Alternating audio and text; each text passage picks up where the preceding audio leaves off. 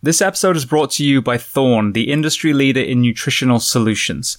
Now, Thorne is actually trusted by 8 US national teams and championship teams in the NFL, NBA, and Major League, as well as recently becoming the official sports performance nutrition partner of the UFC.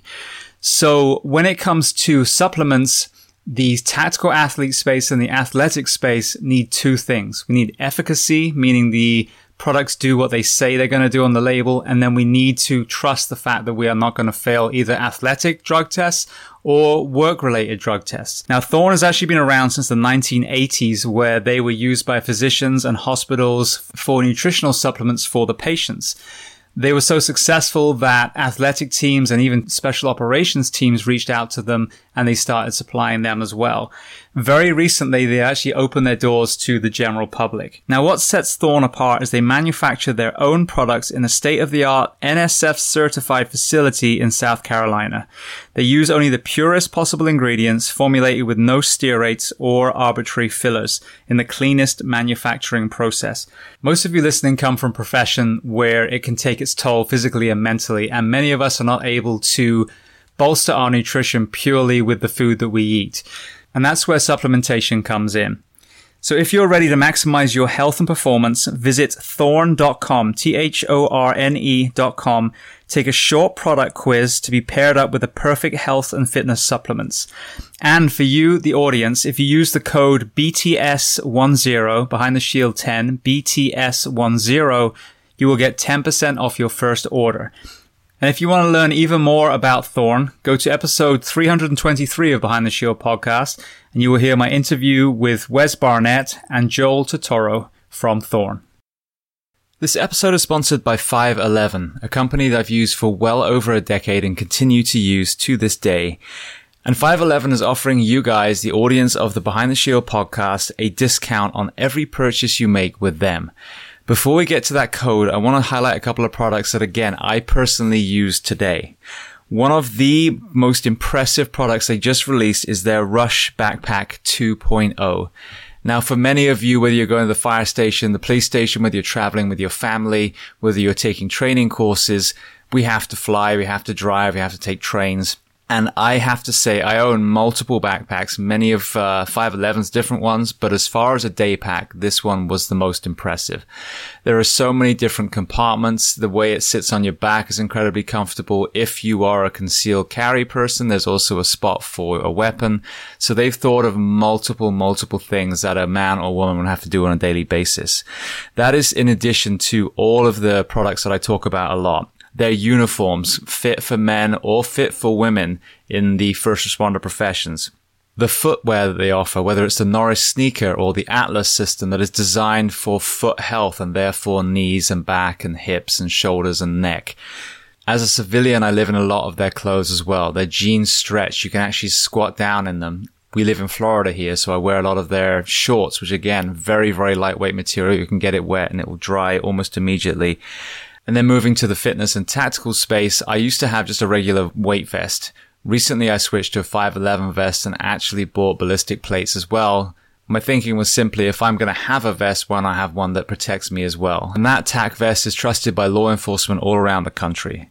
So I mentioned they were going to offer you a discount code. So if you go to 511tactical.com and enter the code SHIELD15, SHIELD15, you'll get 15% off, not just that one purchase, but every time you visit their store. And if you want to learn more about 511, their mission, their products, then listen to episode 338 of the Behind the Shield podcast with the CEO and founder, Francisco Morales. This episode is sponsored by Beaver Fit. And as always, this is another company that I've not only been aware of for several years, but I also completely trust and I know is a great fit for this audience. Having not only been a firefighter in my career, but also a strength and conditioning coach, I've seen the challenges that we have getting the tactical athlete fit when it comes to budgets, when it comes to space. And Beaver Fit has solutions for so many of our challenges. When it comes to space, they have the gym box, for example, which is literally the size of a Foot Locker that when you open it up and build it becomes a squat rack, a pull-up bar, a box, and even a wall ball target. So you can get a full workout for a crew purely on that one box. Expanding out, they have storage containers that become entire gyms. You store everything in the inside, and you can then deploy racks and pull-up bars on the outside. They have gyms on trailers you can take from station to station. They have tactical boxes with breaching props and collapse props. And then on the flip side, the durability is another issue that we see. So often departments buy the low bid, the cheapest they can find. And ultimately that hard-earned wellness budget gets wasted in equipment that rusts and falls apart. BeaverFit's gear is designed to be used in the most extreme environments, whether it's the deserts of the Middle East or simply on the deck of a naval ship. So they are designed to not only be outside, but to be beaten up by some of the most elite operators on the planet. Now, they are offering you, the audience of the Behind the Shield podcast, 10% off your purchase. So if you go to either the US site, which is greymangear.com, or the UK site, which is getbeaverfit.com, use the code BTS10, that's BTS10, and you will get 10% off your purchase. If you want to hear more about this company, and I'm sure you do, listen to episode 477 with the original founder, Tom Beaver from the UK, or the founders of BeaverFit USA, Alex Roodhouse and Mike Taylor, on episode 457. Welcome to episode 485 of Behind the Shield podcast. As always, my name is James Gearing, and this week it is my absolute honor to welcome on the show Dan Skidmore. Now, Dan is a veteran Air Force Special Operations Combat Controller who served all over the world. He also is part of the GORUCK cadre and works with Team Force Blue. So we discuss a host of topics from his deployments, training the tactical athlete, all the way through to the conservation work he does now. Before we get to that conversation, as I say every single week, please just take a moment, go to whichever app you listen to this on, hit subscribe, leave feedback, but most importantly, leave a rating. Every single 5-star rating truly elevates this podcast, making it more and more visible for others to find. And this is a free library of almost 500 episodes now. So all I ask in return is that you help share these incredible men and women stories so I can get them to everyone else who hasn't heard them. So with that being said, I introduce to you Dan Skidmore. Enjoy.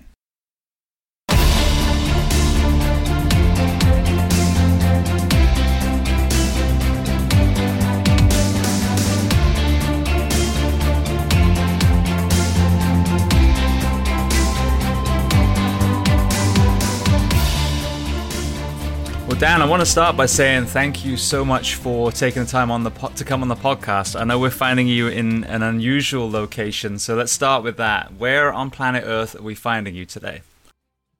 I'm located in Marrakesh, Morocco, in North Africa. Beautiful. So, of course, I'm going to lead you through kind of like the chronological timeline, but while we're on that subject, how did you find yourself in Marrakesh, to live in Marrakesh? Well, my wife is from here, and it always kind of intrigued me. I'd spent time, in the military in or around this general region, and I was always intrigued by the culture. And I met her, and her father actually came over, 30 some years ago, and was one of the early kind of hippie wanderers around this area, and really enjoyed it. And he stayed for close to 20 years, and then, left, and then we found ourselves back here. Beautiful. Well, I know part of my family lives in the Algarve, so the south, would that be southwest Portugal? And you're not far from there at all, and there's a ferry, I believe, that goes from there. So tell people listening, myself included, educated us on the safety and the ability to be a tourist in Morocco at the moment. Well, I've really never felt more safe in a city. And through GORUCK, which I know we'll get to, man, I've walked the streets of a lot of cities in a lot of different states. And you always get to that point where you're like over the railroad tracks and you went one street too far, or, oh man, I'm looking around and maybe I shouldn't be here, or people driving by and you're kind of worried about, whether there's a shooting or getting in trouble or what you're doing. I have never felt that. My spidey senses have never really gone off like that here. So safety is awesome. One, because this culture specifically, the Moroccan culture, is very accepting of other religions and cultural aspects. So it's not like as extremist as other parts. of the world. And so I've always felt totally fine. And really the other thing is like language barriers. It can always be intimidating or kind of hold people back from going places if they don't think that they can be understood or if they don't know what's being said. And here, because like you said, man, it's tourism is huge. So pretty much everybody speaks French, English, and Arabic, and you can get around and see everything you need to in a good manner. So it's not like inaccessible. And that's part of why I'm out here now is we're building that up and trying to get people to come and experience this culture so they can see, how a lot of the rest of the world lives.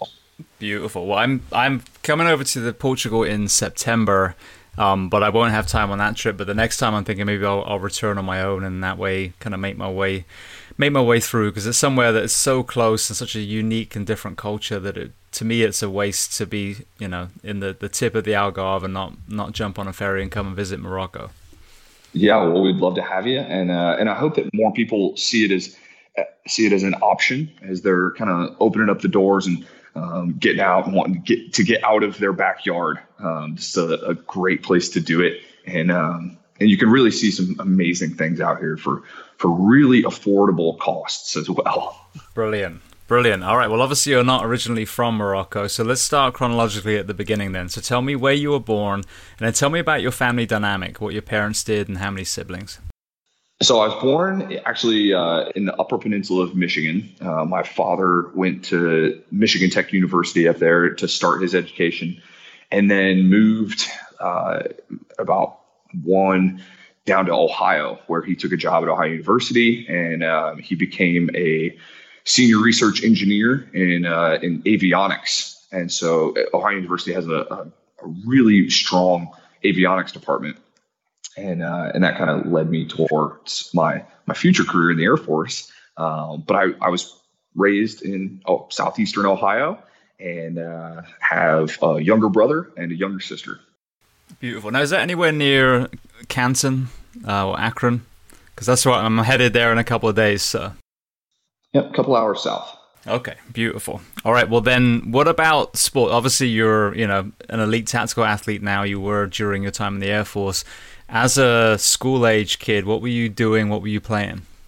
So I was obsessed with basketball. I was pretty much single-minded. And I loved playing basketball, partially because it was a team sport, but also the individual aspect of it too, because you play so much and practice so much individually. It was something that I could do way out in the country where my dad decided to build a house, and I could fill up hours of my time and stay out of trouble. And then through high school, I got more into, I dabbled in cross country.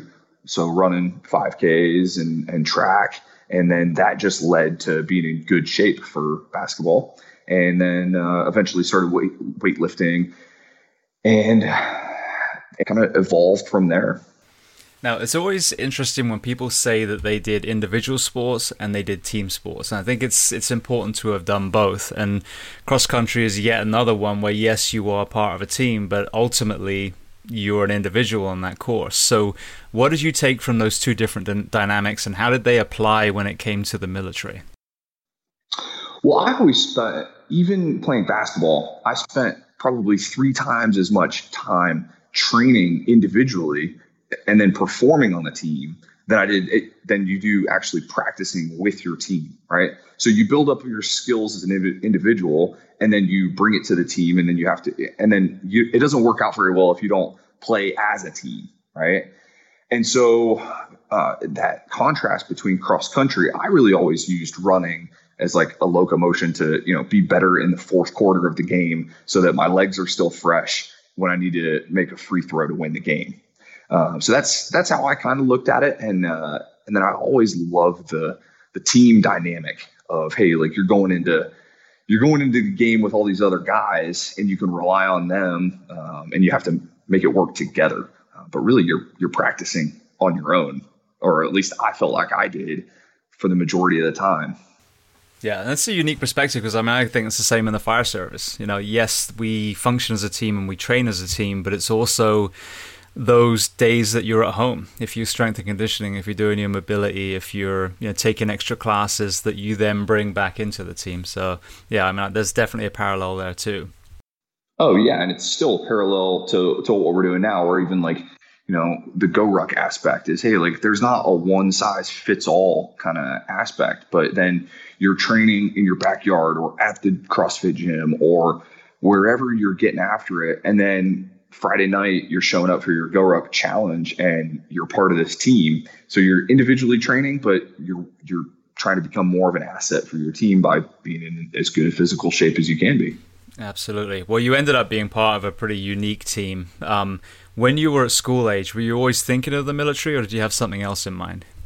No, not at all. I kind of lacked direction. I didn't really know exactly what I wanted to do, but I couldn't see myself going back into a college class and spending time, wasting a lot of time in college and changing my majors and not knowing what I wanted to do.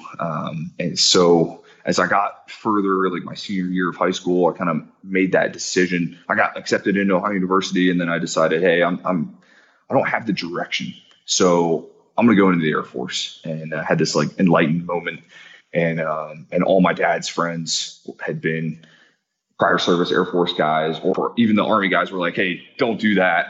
Go in the Air Force. They'll treat you like a human, and you'll still get this awesome experience. And so that was the path that I chose. Right. Now, tell me about that, because I heard, Jason and Rich giving you Jason specifically giving you a hard time about choosing the Air Force indirectly.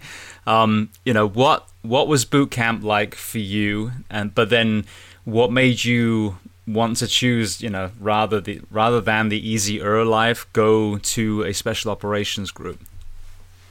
Well, I never really wanted the easy way, right? I always, even at the recruiter, I was like, hey, what are the hardest things you got, right? And the choice was, well, you can either be a PJ where you can fix people and, work on rescue type stuff, or you can be a combat controller where you can do air traffic control and drop bombs. And that sounded like a great time to me, but I still didn't really understand what all it entailed. So there was a certain level of blind luck, but I didn't want it to be the easy way or like the boring way, because eventually you take the easy way, then you end up just sitting around and hanging out, and that is never a fun time, in my opinion. So basic training for me was more like, doing a lot of marching around and folding your underwear and socks a certain way, which I was not down with. It's just like not really what you're expecting. But everybody has to go through that mundane process until you can like unlock to the next level, because some people just stay at that level, right? That's the hardest thing you ever do.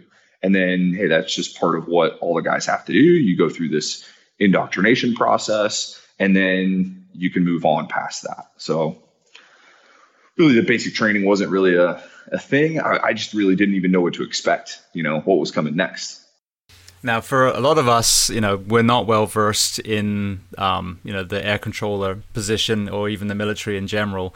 So if you wouldn't mind, explain what that role is, and then kind of lead me through that kind of selection process and training. Okay, so the combat control primarily operates as the air traffic controller on the team. Now, with that being said, you're the air to ground interface, right? So you're talking to all the aircraft that are supporting the team, whether it's on infill, exfil, recon. You're talking to everybody that's watching the team move and coordinating all of the fire support assets and making everything happen at the same time, as well as telling the SEAL or SF team, hey, giving them a heads up of what's going on, and then making sure that everybody's safe, and then bringing in fire support when you need to. And then the air traffic control side stems from taking over runways or going into Haiti when there's an earthquake and you got to, run the air traffic control for 2 weeks and actually run a tower. And so there's kind of two main sides to the job. And then there's also the surveys, which is going out and scoping out, a dirt landing runway or a dried lake bed to see what kind of operations that we can do at a later time. And so there's a lot of different parts to that job. And over time, you get introduced to more of them and start integrating them more at the same time as well. So you're that one guy on the team that can kind of do it all, and make it happen with the Air Force's assets, basically, because you understand all the different levels of, mobility, fire support, recon, infill, exfil. And so you're that single point for the team. Yeah, it's amazing. I got some kind of insight into it from guests like David Burke, who was a Marine Top Gun pilot who actually volunteered to go with Jocko Willink and some of those guys and was in Ramadi doing that same position. Oh, yeah. It absolutely blows me away that you have to have that physical element, which we'll get to in a minute, but also that technical element that you're able to call in air support, within meters of where men and women are fighting. Sure. And that emphasis is always on the physical side, but also on the mental side. So you have this geeky, nerd aspect of it where you have to be precise with numbers and, making the whole 4D picture in your head of what the battlefield looks like. That to me was always beautiful because, in the better shape that you're in, the more focus you can have on the external, right? As opposed to being beat down on target. And then you have to worry about, you're falling out or everything feels super heavy, which it already does. But you can stay in the fight for longer and apply more mental aptitude towards the task at hand. So they really focus on that throughout the entire training. After the basic training, Air Force basic training shenanigans, then it's mental and physical at the same time. So what does that look like? How do they, basically filter out who shouldn't be there and who should, and what set you up personally for success when other people were ringing the bell?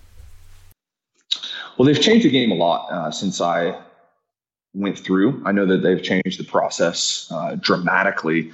Back when it was hard, back when I went through, it was, a couple weeks at an indoctrination course. And then, from that, I think we lost over half the people. And that's just, physical training, back and forth, keeping you up for a long time, endless 8-count bodybuilders. And then the pool, which is the great equalizer, setting everybody up for dive school, which will eventually come later in your career, probably about a year and a half into training.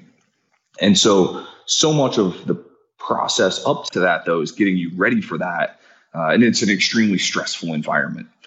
And so, like I was saying, the Indoc course is kind of the beginning of it. Just a little, hey, who wants to be here and who definitely doesn't want to be here? Who maybe wants to go and work another great job? But that's kind of their first test. And then if you make it through that, you go to air traffic control school. That's a 4-month course that all the FAA air traffic controllers go through. And then if you decide, hey, I can make it with putting it together with the book smarts and the talking to aircraft and the sequencing, and you're committed to that, then you can continue on to survival school, SEER, survive, evade, resist, and escape. And then after that, you go to airborne school and then combat control school. And then you spend another whole year down in Florida training with all your advanced skills. It's changed a little bit since then, but it's still basically the same, where you get all these different blocks of training, stacked on itself before you actually show up to a squadron where you can be employed then. Right. So just so I understand, so you've got the technical skill of being able to function as an air controller, but then all these skills, whether it's, the skydiving, whether it's the diving, are to physically put you alongside these special operations or special forces groups so you can actually be in place to do the job that you're there to do. Yeah, that's exactly it. And that's just, a way to get to work, right? And we spend so much time doing that. And it's kind of the fun stuff, right? Because it's like, hey, jumping out of a plane, scuba diving, doing that kind of thing, or driving cars or dirt bikes, or side by sides off of helicopters, or fast roping. Like, that's all just a way to get to where you need to be in order to perform the job that you're there to do.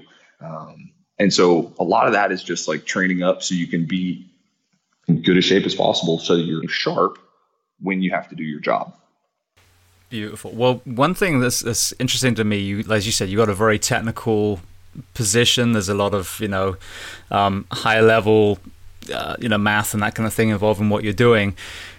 In the fire service, there are definitely many, many times where we're going to have a period of extreme exhaustion followed immediately by a requirement of fine motor skills or the ability to think. And I think, sadly, that Miami collapse is a perfect example. Some of those men and women may be digging and then suddenly come across a victim that needs to be worked on. Now you've got drug calculations and, technical math to do. How were they able to test you by physically exhausting you and then giving you tasks to do, and how were you able to improve to become better at functioning under extreme exhaustion? Well, later on through training, we'd eventually get to like full mission profiles, and you'd do planning and put together like briefs. And at the same time, you're doing PT throughout the day, or like running to, pick stuff up and bring it back. And you're constantly exhausted and tired. And then you're planning out your mission. And then when it actually goes to happen, something changes, right? And so you have to adapt on the fly. And I really think that just takes time and practice. And it's just stress inoculation, right? Is set everything up, right? Do something difficult and then bring it back down, change a little something, and then continue, right? And it's repetitions. You got to do that a bunch of times and then debrief what you might have done wrong. And because you're going to suck when you first start and be totally lost. But it's that process of like, all right, well, that was one way. Now we're going to change it up a little bit and learn from what you just did. And then, your whole world opens up around you. You start seeing more pieces of the puzzle and put it in. So it really takes a lot of time and just repetitions, just like anything else, to get proficient at. Beautiful. Well, correct me if I'm wrong. Was Iraq your first deployment? No. So I hit 2 deployments to Afghanistan, and then 2, and then went over to Central Africa. Did a little work over here, and then significantly further south where I am now, and then I finished up 2 trips to Iraq. Okay, that's right. I got it backwards then. So a question that it's a 2-part question really, but I always want to ask everyone that comes on that's seen combat, whether it's a weapon in their hand, whether it's a med bag in their hand, we get a very polarized view of war. Anyone who's a civilian, and myself included, it's either the kill them all, let God sort them out, or it's they're a bunch of baby killers, and there's no kind of human middle ground reported, I don't think, in any of the mainstream media. So what I like to do is try and get stories of these men and women and what they saw, and the not the justification, but the things they saw that then empowered them to do what they've been sent to do. So when you first got to Afghanistan, you've been through all this training, you've come from Ohio, Were there any moments where once you got there, you saw some horrors, some atrocities, and you realize, okay, regardless of politics, regardless of all the things that people talk about back home, I see that there are some horrible people here that need to be taken care of? Sure. I mean, hey, you have that expectation before you even step out of the door that you're going to have to do something, right? That's what you're there to do. But especially on my second deployment, we did way more medical, like, hey, everybody come to the city center area, and we're going to treat everybody in the village and do basically hearts and minds type of work. So that we can help people to not have to get into these fights ourselves. And so that we can be, cool with all the villagers. And we spent way more time doing that than we were engaged in actual combat operations. And I've said this time and time again is like the military as it was, and me being on like that, hey, I could judge, jury, executioner at some points. We were extremely judicial on what happened, where things went, and like almost to the point of definitely to the point of frustration when you know that something is the right call. Like, hey, I know that this is a bad target. We need to take this out. And then being very hesitant on doing that. So that's that contrast of like you said, it's not just, hey, kill them all, let them sort it out. That's kind of the ignorant answer. And it always will be. right? But there has to be that blend, right, where the human aspect comes into it, and you see both sides always. It's not, you can't have one without the other. Absolutely. Well, conversely, what about because there's people that talk about some of the horrors they saw, but then I also like to hear as well about the humanity. So another, I think, broad stroke of the brush is that we're in a war against Iraq or against Afghanistan, and we're not. We're against the some of the terrorists and the extremists within those countries, and then the rest of the country is just trying to get on with their life. So were there any moments of humanity or just observing normality amongst the combat zones that resonated with you? Oh, definitely. Whether it was in Afghanistan with the farmers, they live, or goat herders, right? They live a very simple life, and they don't want to be involved in any of that. But unfortunately, they're stuck right in the middle, and they're living at a very modest level where they have no want for anything else but to live their life and have their kids, and they're happy stained on a little bit of bread and tea if they've got it, right? That's all they need. And then, Iraq, we were in Kurdistan a lot, and it was like, wow, this is a totally different environment where you've got malls and you've got families and kids playing outside with each other. And so being in that environment, it's like, wow, this is actually I don't know if I'm in Raleigh, North Carolina right now. This is high level. And there's people that are still living their lives, even though that, just down the road, maybe an hour down the road, some craziness is happening. It just has been happening and is going to continue to be happening for years to come. But those people have just, adapted to it. And it is a tough thing to see because you see that contrast of folks just trying to live out their lives, and they're stuck in the middle of a war just based on where they're born. Yeah, well, exactly. That's exactly it. And, that's why we have to be so grateful, growing up in England or Australia or America or any of these countries that are not currently in the middle of a war. And, my country was, 70 years ago, we were being bombed by the Germans, so we all have our turn. But I think it's so important for us right now. And it's so heartbreaking, probably, especially for the military that have fought for this country, to see a lot of the division, the divide and conquer that's being pushed on people here, because the reality is we should all be very grateful that, overall life in the States is incredible, and there's so much to be thankful for. Sure. Well, you hear that sometimes from people that say, hey, we've never had it so good, right? Things have never been so great. And so now we complain about the smallest things, or we create our own problems. I'm not saying that some problems are not, there as they are, but if you don't have if life doesn't have problems, you tend to create them for yourself, right? And I think that's happened a lot recently. Absolutely. Well, one thing that we don't hear about as much as well is when the military goes and helps in a humanitarian way. So when the Haitian earthquake happened, I was actually a firefighter, and I volunteered to go out there and be part of the the rescue mission. But for some reason in the fire service, we had people over there just for a few days, and then they pulled everyone back, which was very weird because they were still finding people alive there. So I never got to go over. Tell me about that time. You're, as you mentioned, you were in the tower at that point, but what did you see when you were in Haiti? Well, we weren't necessarily in the tower. We were kind of set up on a card table in the infield in the grass for 2 weeks, running everything in. So, it was a massive response to a terrible situation. And given, even if there wasn't an earthquake there was already a terrible situation because people were, extremely poverty ridden. I mean, eating mud cookies, right? I mean, not a good thing going on down there.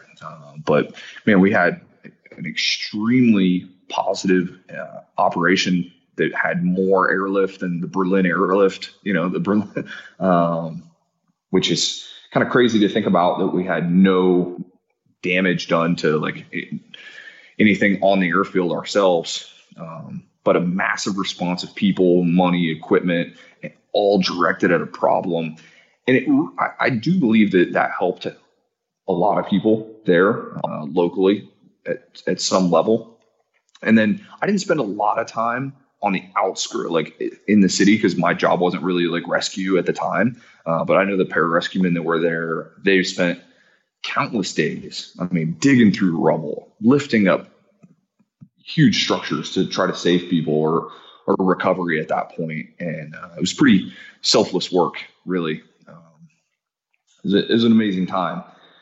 But you look at it and it's like, hey, you're just there to help other people. And my job was just to get massive effects on the ground and get other aircraft out of there so you could replace them with another aircraft full of supplies and people that wanted to just come and assist other humans. And what kind of countries were you seeing? Because obviously the US was coming in, but what other countries were coming in to assist?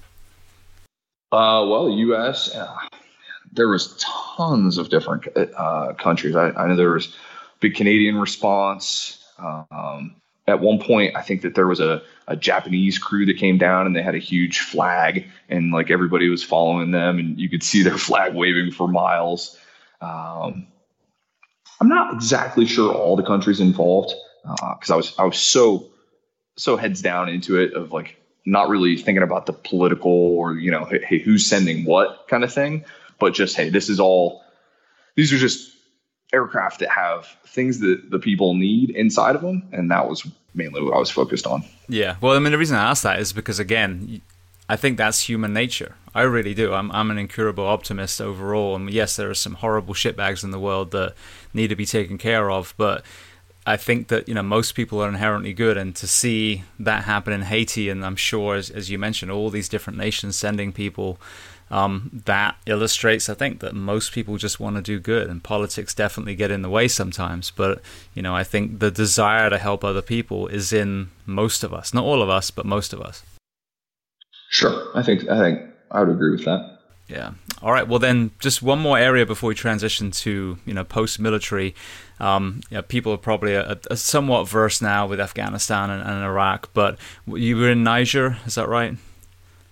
Yes. Yeah. So kind of without obviously talking about stuff that you shouldn't be talking about, what was the deployment there? What kind of role were you playing?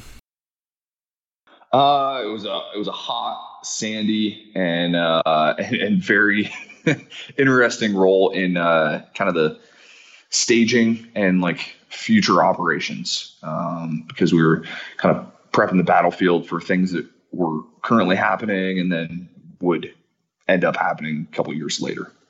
Gotcha. All right. Well, then transition is another, I think, big area that I like to talk about, whether it's transitioning out the military, whether it's police fire, whatever it is, especially in groups that are very tight knit, whether it's special operations or, a fire station, a fire crew.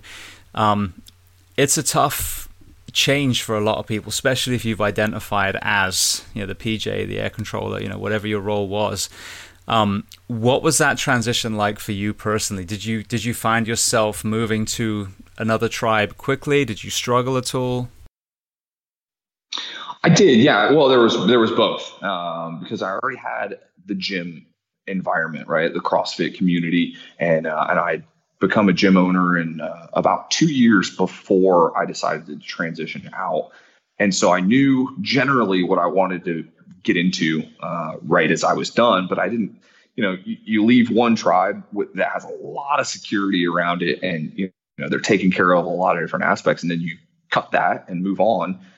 Which I did at 9 years. And so I didn't have any like retirement benefits. Luckily, everything still works. So, no VA disability or anything like that, thankfully. And I just didn't mess with that side of things at all. So it was a big breakup. And so, left behind one community and focused more on the business. And so I got right into that with really no downtime. And so that took the place of that tribe, but I was still at Fort Bragg. So, my friends are still around. I still have connections, community, and I can be involved with a lot of the people and still kind of have a touch on it. But then I still felt like I was missing a lot of the things that I loved about the military. Right. And now looking back, a couple of things that I was missing the most is like travel. And then the continuation of training, because in the military, I was always doing a different task or trying to learn a new skill, or, hey, I'm going to go here on this training trip and we're going to learn this, and then it's going to make me better for my overall job. And for a couple years, even like when I first got out, I didn't have that as much. And I think that that's a huge thing for my transition now, looking back, like, 6 years back, is I was missing that in a huge way. And so GORUCK, and then, all the cool side adventures from that have spurred out of that experience, Force Blue and moving and doing this and all the business stuff outside of that. It's all related back to hey, I need to continue this training for something, right? And goal-oriented focus on bettering myself and enjoying the experience. And what made you decide to transition out?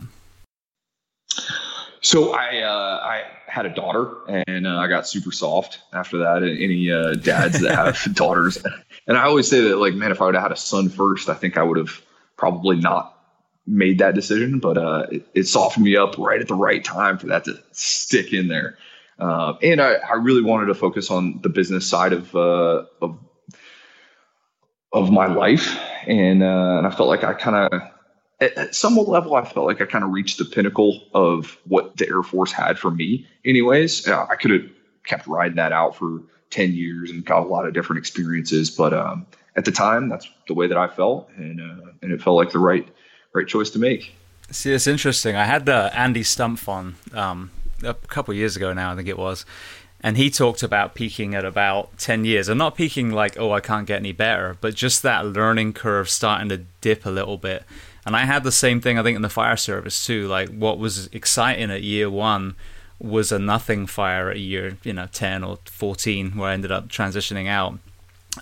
But yeah, I mean, of course, in the fire service, a lot of people do stay 25, 30 years. But I found that there was definitely a change in that curve where I was learning a little less from each call, and certainly my heart rate was not getting up unless it was, something really significant. So that 10-year mark does seem to be, for a lot of people that are in those intense careers, that does seem to be the kind of timeline where things start to change. And either, as you said, you change rank in that organization, you maybe change the teams, or you transition to a different chapter.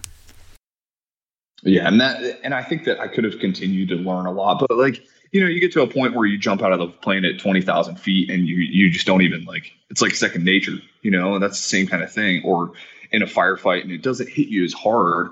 But hey, you can keep riding that out, and you're going to continue to get better at your skill. It doesn't mean you're at the top of the top. You just think that you're there, and your body's responding and your mind is responding to that. And you're just looking for a different stimulus from something else. And I know that I would have continued to improve a ton had I stayed that path. But it was, right timing at the right life. And I knew that if I was to stay in, I was going to miss years of playtime with the family. And so that was the choice that I made then. Absolutely. A great choice. Well, I know that you became very invested in the strength and conditioning side too. So I'm kind of backtracking timeline again a little bit, but walk me through what your, strength and conditioning modality was early on. I know you found CrossFit, so talk to me about, those years. And then, is that a philosophy you still carry, or has it changed again? So when you're going through training, you're almost like for my vision you're almost like a triathlete, right? So you got to run a long ways, you got to swim a long ways, and then we don't do a lot of biking, but you can fill in C with jumping out of planes, diving, riding motorcycles, whatever it is. So that endurance bunny aspect needs to be there. Oh, and rucking also, you can't leave that out. And so you have to be at the top of the top for that. And then the life on the team, for me anyways, I always felt like it was more satisfying to, be strong and be able to lift a lot, and also be able to go forever, because you never know on a day-to-day basis what you're going to end up doing. So you have to have the capacity to do both. And then that's when I was more introduced to CrossFit, because that's kind of the ideal, is jack of all trades, master of none. And I felt like I saw great improvements. By all metrics, it was like, hey, we need to be strong, but we need to also have a high work capacity. And so I love training that way. And then I got into competitive exercising, did like the regionals CrossFit competition for a couple of years. And while I was still in, like I finished Halo Jump Master School one night, and then the next day we're competing at the CrossFit Games regional event. And it was, a lot to juggle. And I really enjoyed that process. But I never went on to the CrossFit Games because that was like the next tier. Well, I was tiered up in the military. And so that was my focus. But I, at the same time, on the same journey, found coaching and helping other people with their training, and they were coming into the gym and I was giving them what I had and from my experience and to help them reach their goals. So I really enjoyed that. And then through that evolution, dabbled in like strongman for a little while, powerlifting. And at the same time that I was doing all of those sports, I was still kind of upping my skills of like, how do we relate this to other people, right? And how can I take what I've done and help other people train to be stronger, faster, healthier, and get more out of their body by, training smart. And so all that to say, well, we built it up and then had a huge shift into like endurance work and, obstacle course racing and running a ultra out in Iceland, and then doing GORUCKs every weekend because, it makes way more sense to lead GORUCK events every weekend and travel and train and get paid for it than it does to do a CrossFit competition where you might get like a 20% coupon on some shoes, so that was a easy choice to make for me. So I've always been like, kind of motivated by like a reward base. My dad used to motivate me like, hey, every point you score over 10 points in the game, I'll give you $5. And I was like, all right, perfect. That makes sense. And if I could spend a weekend competing in a CrossFit competition and kill myself, or lead a GORUCK event and get all these other intangibles, plus get paid for it, like it just makes more sense to work on endurance work and then help other people by challenging them. And then also that's evolved to now training on a daily basis. So that's the evolution there. Beautiful. Because with the CrossFit side, I got into it in 2006, I think it was.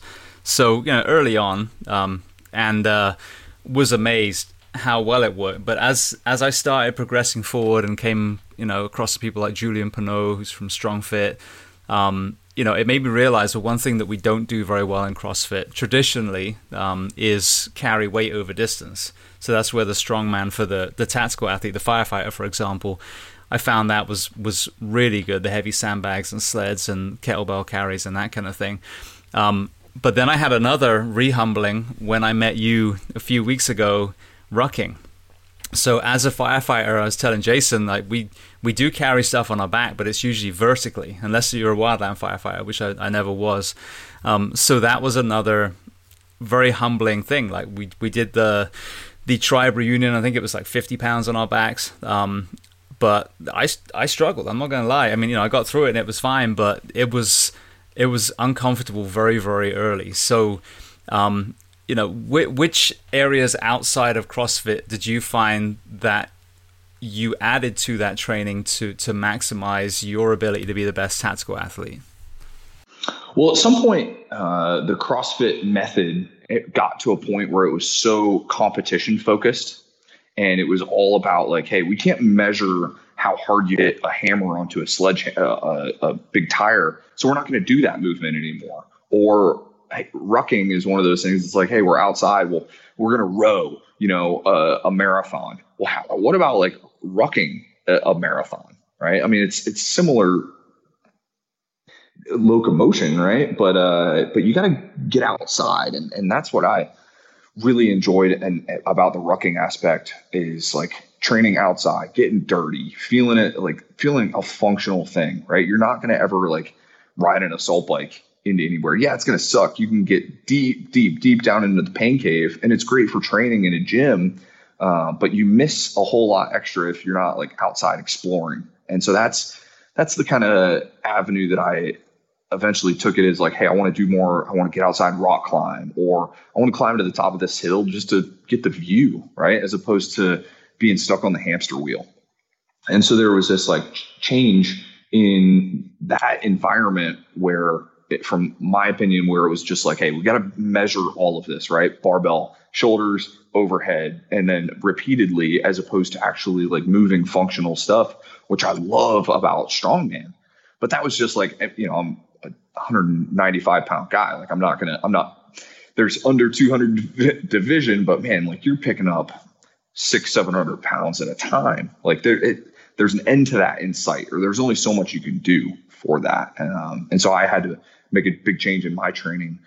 And it'll continue to evolve through like martial arts and jujitsu, and like how I train now for my goal specific work it's different, and it's going to continue to evolve with the intent of also helping other people along in their journey, right? Because if I can get that experience and I can pull from that, then I can help other people kind of focus on their goals and add some value there.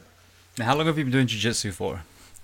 About a year. Okay, so new-ish.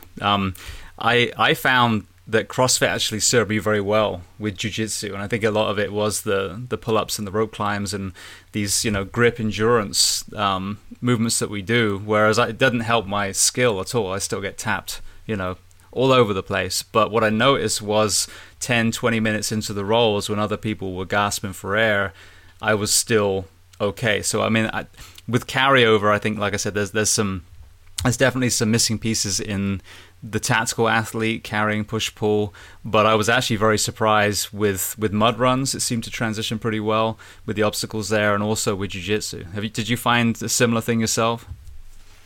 Yeah, I kind of came into a different angle because I felt like my grip was already awesome, but it was just like cardio. That was what I needed to improve to last longer. But I mean, any good training program is going to spend an immense amount of time working grips and hips, right? Is what you need to win a lot of sports, and then jiu-jitsu or martial arts, which that's been a fun journey throughout, and a huge learning experience. Well, you obviously have, again, from a special operations background, and there seems to be a lot of respect given to your community from law enforcement. And as a martial artist myself, we look at some of the challenges that we see in law enforcement at the moment, some of the less than trained videos that we see of some police officers struggling with going hands on, and let me preface by saying I can't imagine not just having to take someone down, but to cuff them as well. The challenge of that is incredible. But with you having that special operations background, and then now being the strength and conditioning guru and being in jiu-jitsu, what are some of the things that you see? And I'm generalizing, there are some phenomenal, police officers out there that take their strength and conditioning very seriously. They're, black belts in jiu-jitsu. They're amazing. But what are some of the things you think overall that profession could do to improve the chances of, safely detaining people and not making some of the mistakes that we've seen in the worst case scenarios on some videos?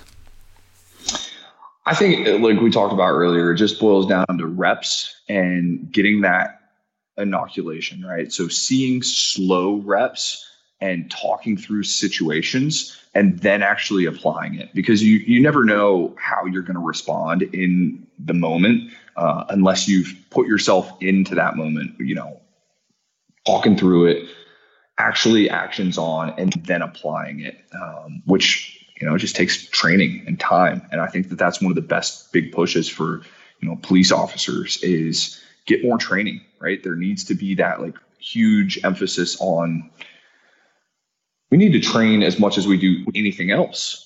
In every other sport, you do that. And so if that could be one thing that is taken seriously, is you got to get in and train. And I know in the military, like we train tons on every little thing, and you have to rehearse and see how you do against this, and then apply that the best as you can when you're actually out in the real world. That's really how it applies to me, is like man, it's never going to be a perfect environment. But the more exposure you have to it, the better chances you make the right call. If you've seen it before and you've practiced it and you've given yourself permission to do A, B, C, or D, and be okay with whatever that outcome is. Yeah, well, I mean, again, an important point that you've made and several other people have made on here is first getting those reps with no pressure, as you said, rehearsing and going through them and getting the confidence up, but then secondly, pressure testing it. And I think that's something I've seen in my profession. There's a resistance to training at night, training in the rain, training under duress. We have the tendency to seek the path of least resistance, but that's not the path that first responders should be seeking. We absolutely need to have control of those skills first under a controlled setting, a safe setting, a normal, learning environment. But then the next level is to pressure test them, because when the shit hits the fan, we're not going to be in a calm environment. It's going to be a nightmare. I mean, again, look at Miami. Imagine being one of the first crews arriving on that scene. That's what we've got to deal with. So I think it's a very powerful lesson from what you just said, is that it's almost like two phases. One, learning the skill without duress, but secondly, then putting that skill under duress, as you said, and then continuously rehearsing. And I think when you hear of whether it's the kind of defund the police movement, whether it's fire administrations or even fire unions that we see, opposing realism in training, that is an awful thing that we've allowed to happen in our profession, and that needs to be reversed. Yeah, and I do think there's value to different speeds in training as well. And so it doesn't always have to be like all full tilt, right? I've learned things personally, like I learned things really well by doing things slow motion, right? You can talk about it all day and then do it really fast, but then it really drives it home when it's like, all right, I'm going to master this and feel it at slow motion, right? And see all these little aspects to everything that's happening around you. And then when you crank up the intensity, then it's there. Then you can notice all these little things that you weren't noticing before. So it's like, it doesn't always have to be, super fast speed training situations. Slow it down, feel those little, nuanced things, and then take that out in the debrief, and that's where you learn from it. And if you slow it down, you can absorb more. Yeah, I think that's the other key word there is debrief. Like, there's a tendency to check boxes, rather than go on the drill ground, make mistakes, and then learn from them, and then most importantly, do the scenario again, do the skill again. As you mentioned, it's never going to be perfect, but it's certainly going to be better than the last time you did it. Sure, definitely. Right, well, staying on strength and conditioning before we go to GORUCK and Force Blue and some other areas, with that journey that you've been now, as you mentioned, we all the professionals listening pretty much require a high level of strength, but also that muscular endurance as well. What are some of the things that you use now, whether it's personally, whether you're training other people, to have not only strength, but have strength endurance? Do you mean like objects or techniques? Or? I mean, just really, the muscular ability to do the roles. So whether it's a soldier, for example, having a ruck long distances, whether it's a firefighter having to climb 20 floors before they work, we tend to see one or the other, either as you mentioned, the triathlete or the strongman, and obviously the firefighter, air controller, all those people kind of sit somewhere in the middle there. So it seems to be a hard thing for people to train the endurance element and the strength element simultaneously.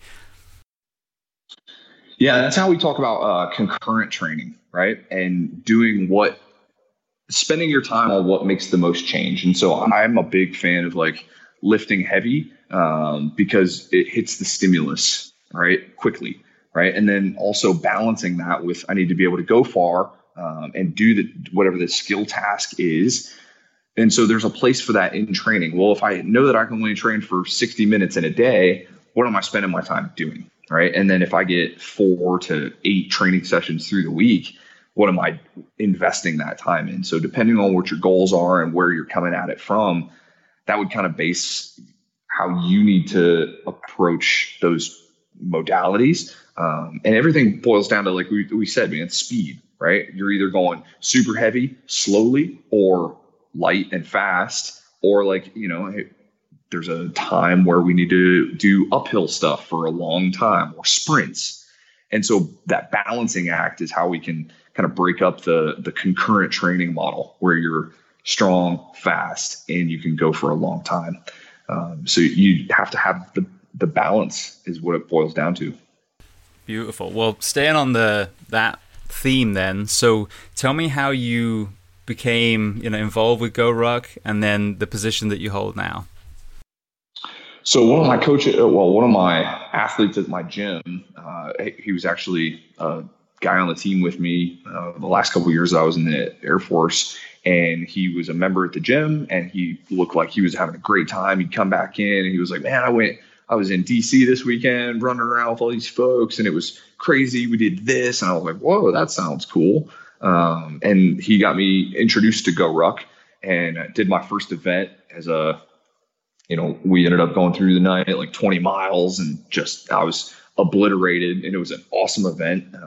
Great team building, and there was highs and lows, and I was just like, wow, okay, this is cool. And then just delved headfirst into it over the course of the next couple of years, and ran every event that I possibly could. And I was able to travel a ton and meet a ton of different people and see different, personalities, and just get this overall cool experience that I couldn't have gotten any other way. And it was just volunteering every week, every opportunity that I could is, hey, yeah, I'll go there. I'll set it up. And it allowed me to exercise a lot of creativity in, like, I'm going to plan this event, and they're never going to be the same, and they're going to be very challenging, right? No matter where we go, it's going to be a different mission, if you will. But it allowed me to, like, plan and organize and then interact this entire time. So that was a great opportunity to exercise that, and it was a lot of fun. Now, what are some of the things that you've seen tribally? Because when we did that ruck in Jacksonville, it was coming out of COVID. I think it was earlier this year, and it just seemed like so many people were just so happy to be in a group again. And I think, as you said, especially if you're transitioning out of a tactical profession, that seems like a really great tribe to be a part of, whether you're actually doing it with the guys at HQ or whether you're just doing your own local GORUCK group. So what have you seen, because obviously you travel all over the place, as kind of common denominators with that tribal element and the bonding of people? I would say that environment it's recreatable anywhere you go, right? And so just that energy was, from my experience, that's what the cadre is trying to create, is that, like, cohesive unit. And you do that through a high level of adversity, right? In just a couple of hours time. And so, you can recreate that at any point, and even before, during, or after this lockdown, and people can't hang out with each other or do anything. It's this weird environment. It really didn't feel that much different to me than any other event, and maybe it was appreciated differently by other people because they didn't know what it was like before. But man, I felt that way time and time again, and it's really an extension of that post-ruck. Like, you toasted that first beer, right? And I saw a couple people talking about it as, like, man, that's the feel, right? And everybody's hanging out, and was like, wow, okay, we just did that, and that was an experience, and you learned something hopefully about yourself and a group, and had a fun experience. Type 2 fun, I think, is what it is. But you can't really get to that level without going through that, right?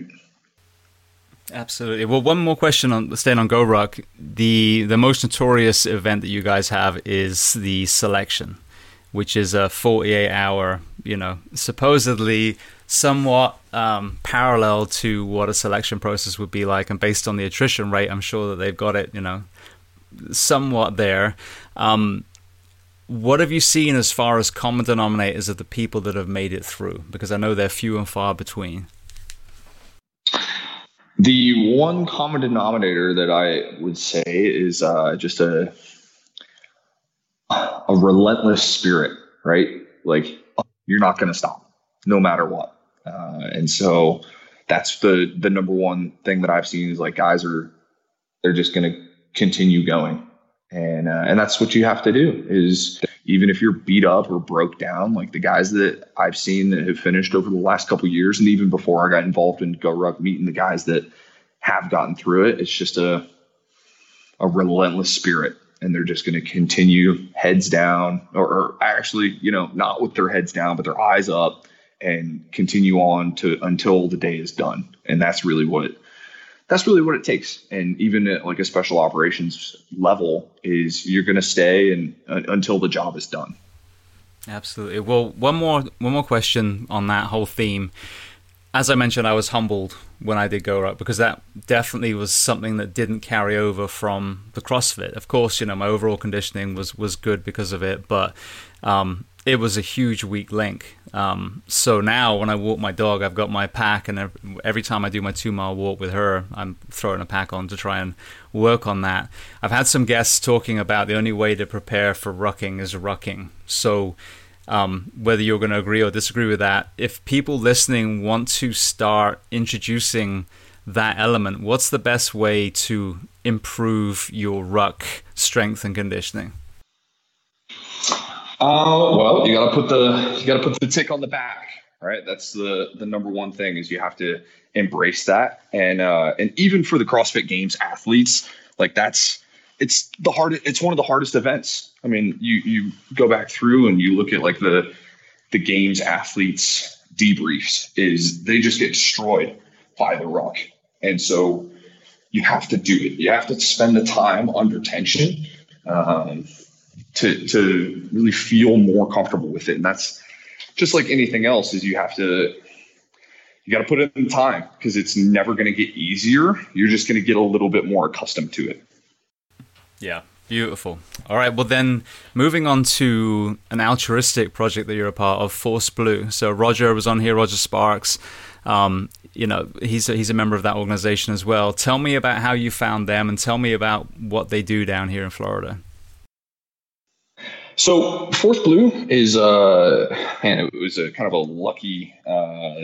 lucky introduction that I made with another GORUCK cadre, Will Hinkson, who's another Force Blue team diver. And I was down doing an event in Detroit, Michigan, and we went out and we were talking about like everything that we're into.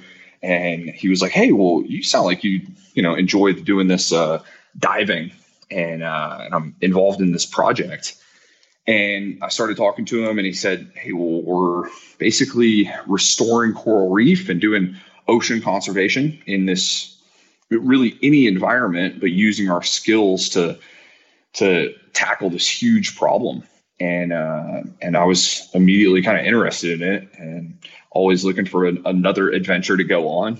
And then got on the phone with Roger and he kind of gave me the brief and kind of the idea of what to expect. And then went down for a 2-week training course down in the Keys and just fell in love with the process and really got through like it was almost therapeutic. And for most guys that get involved with it or scuba dive, it's a therapeutic process as it is, but you're actually doing good work as well as physical tasks, but you're making a difference. And so I've genuinely enjoyed doing that and being involved with it.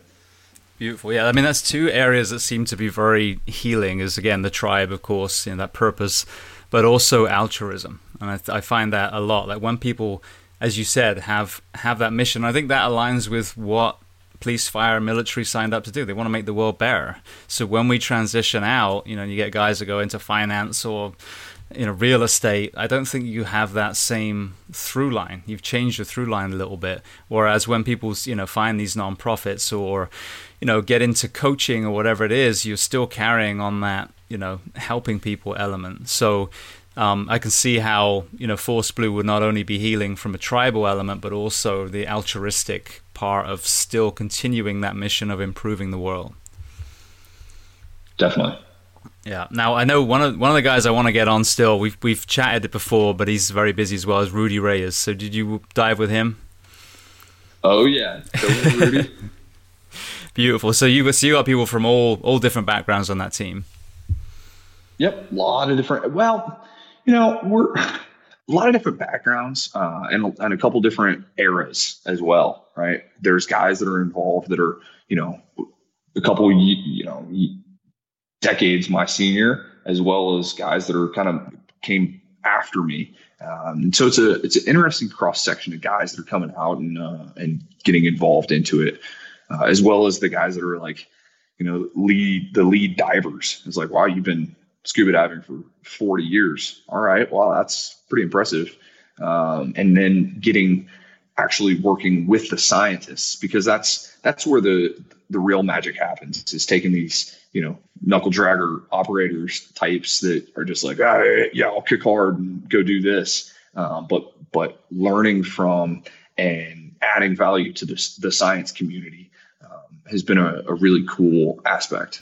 Now, as far as the history, what is the history of the reef? Is damage from tourism? Is it from the environment? What's the damage, and then what are you guys doing to repair that?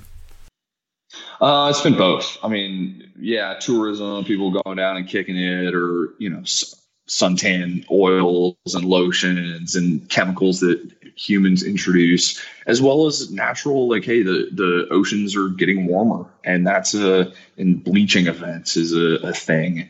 But also, like, down in Florida specifically, I think you have some runoff from pollution and things, and just dirty water, and the reef is a living organism, and so it can get sick just like anything else. And so one of the missions that we did do was basically giving coral reef antibiotics and spreading it into this disease ring. And so we'd go down and like rub a solution into where we would see the disease, and it was having massively positive effects at saving these reef. But we've also done other things like sea turtle rescue, and then studies. And so diving in, pulling turtles out of the water, taking their blood, doing some tracking on them. We've done a bunch of ocean cleanups. I mean, at a high level, like setting Guinness Book of World Records for the amount of clean trash that we've pulled out, and being involved in a lot of different projects like that.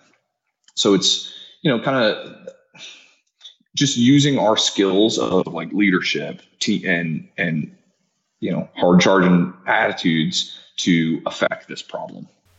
Beautiful. It's so good to hear. I mean, there's so many different options for people to continue to do good. Like I said, whether it's ex-military, police, fire, whatever our backgrounds are. Just one more area before I go to some closing questions.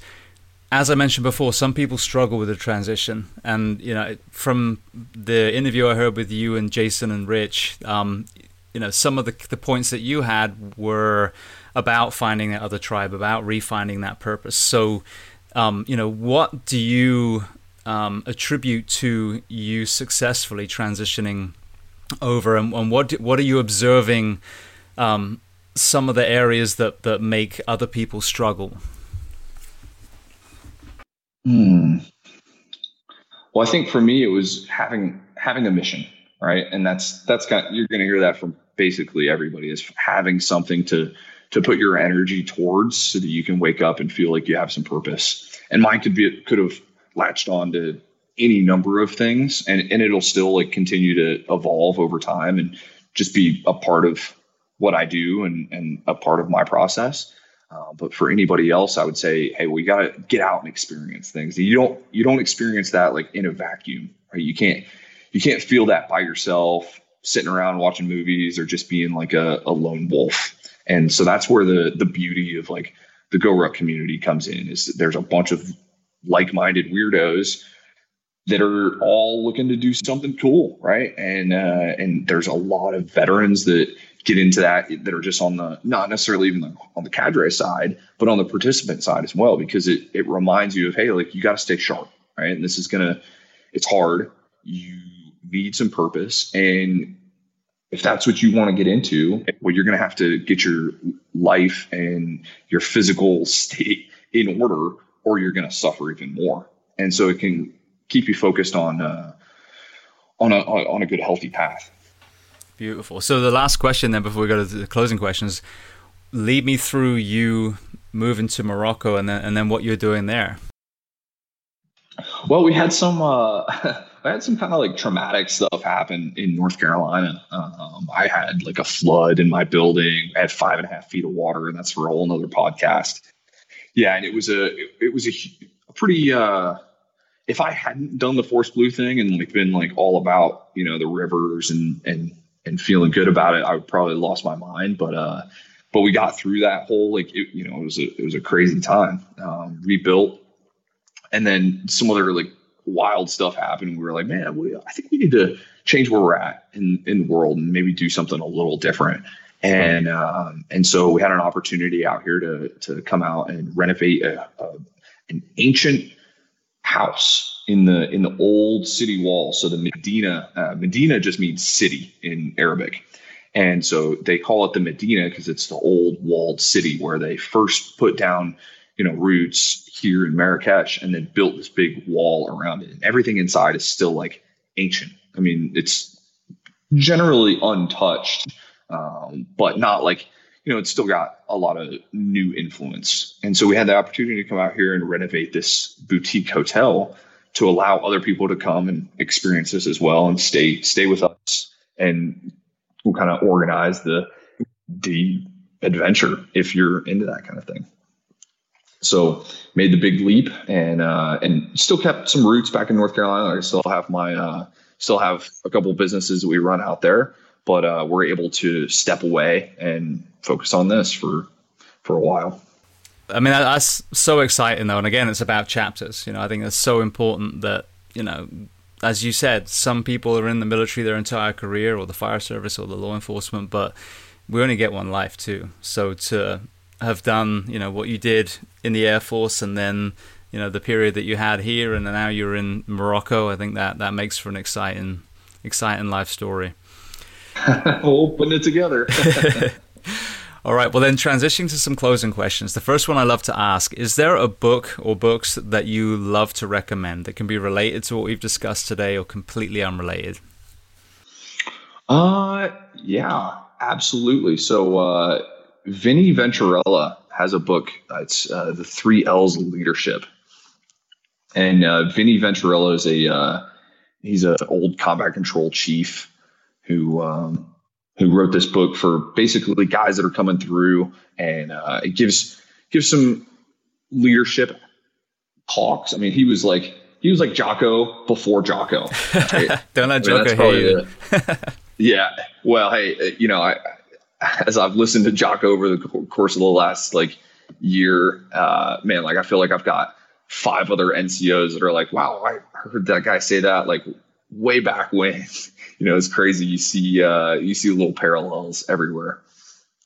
Beautiful. But his book really influenced me as a young guy, and getting after work ethic and like training philosophies as well.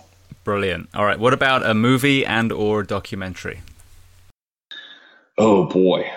So one of my favorites is the Count of Monte Cristo, and documentary. I mean, the Alex Honnold Free Solo. Yeah, I mean that if you can watch that and not feel inspired to go out and like tackle another goal that you have, or like just go climb up high onto something and take in the views and overcome something, man, you need to check your pulse, because that was a really well done story, I thought. Yeah, absolutely. I think anyone whose bumhole wasn't puckered the whole time needs to check their bumhole.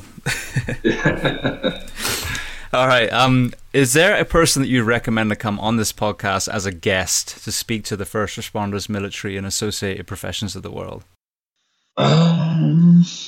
Yeah, I'd get a hold of Chief Vinnie Venturella. Brilliant. Sounds like an amazing guest. Thank you.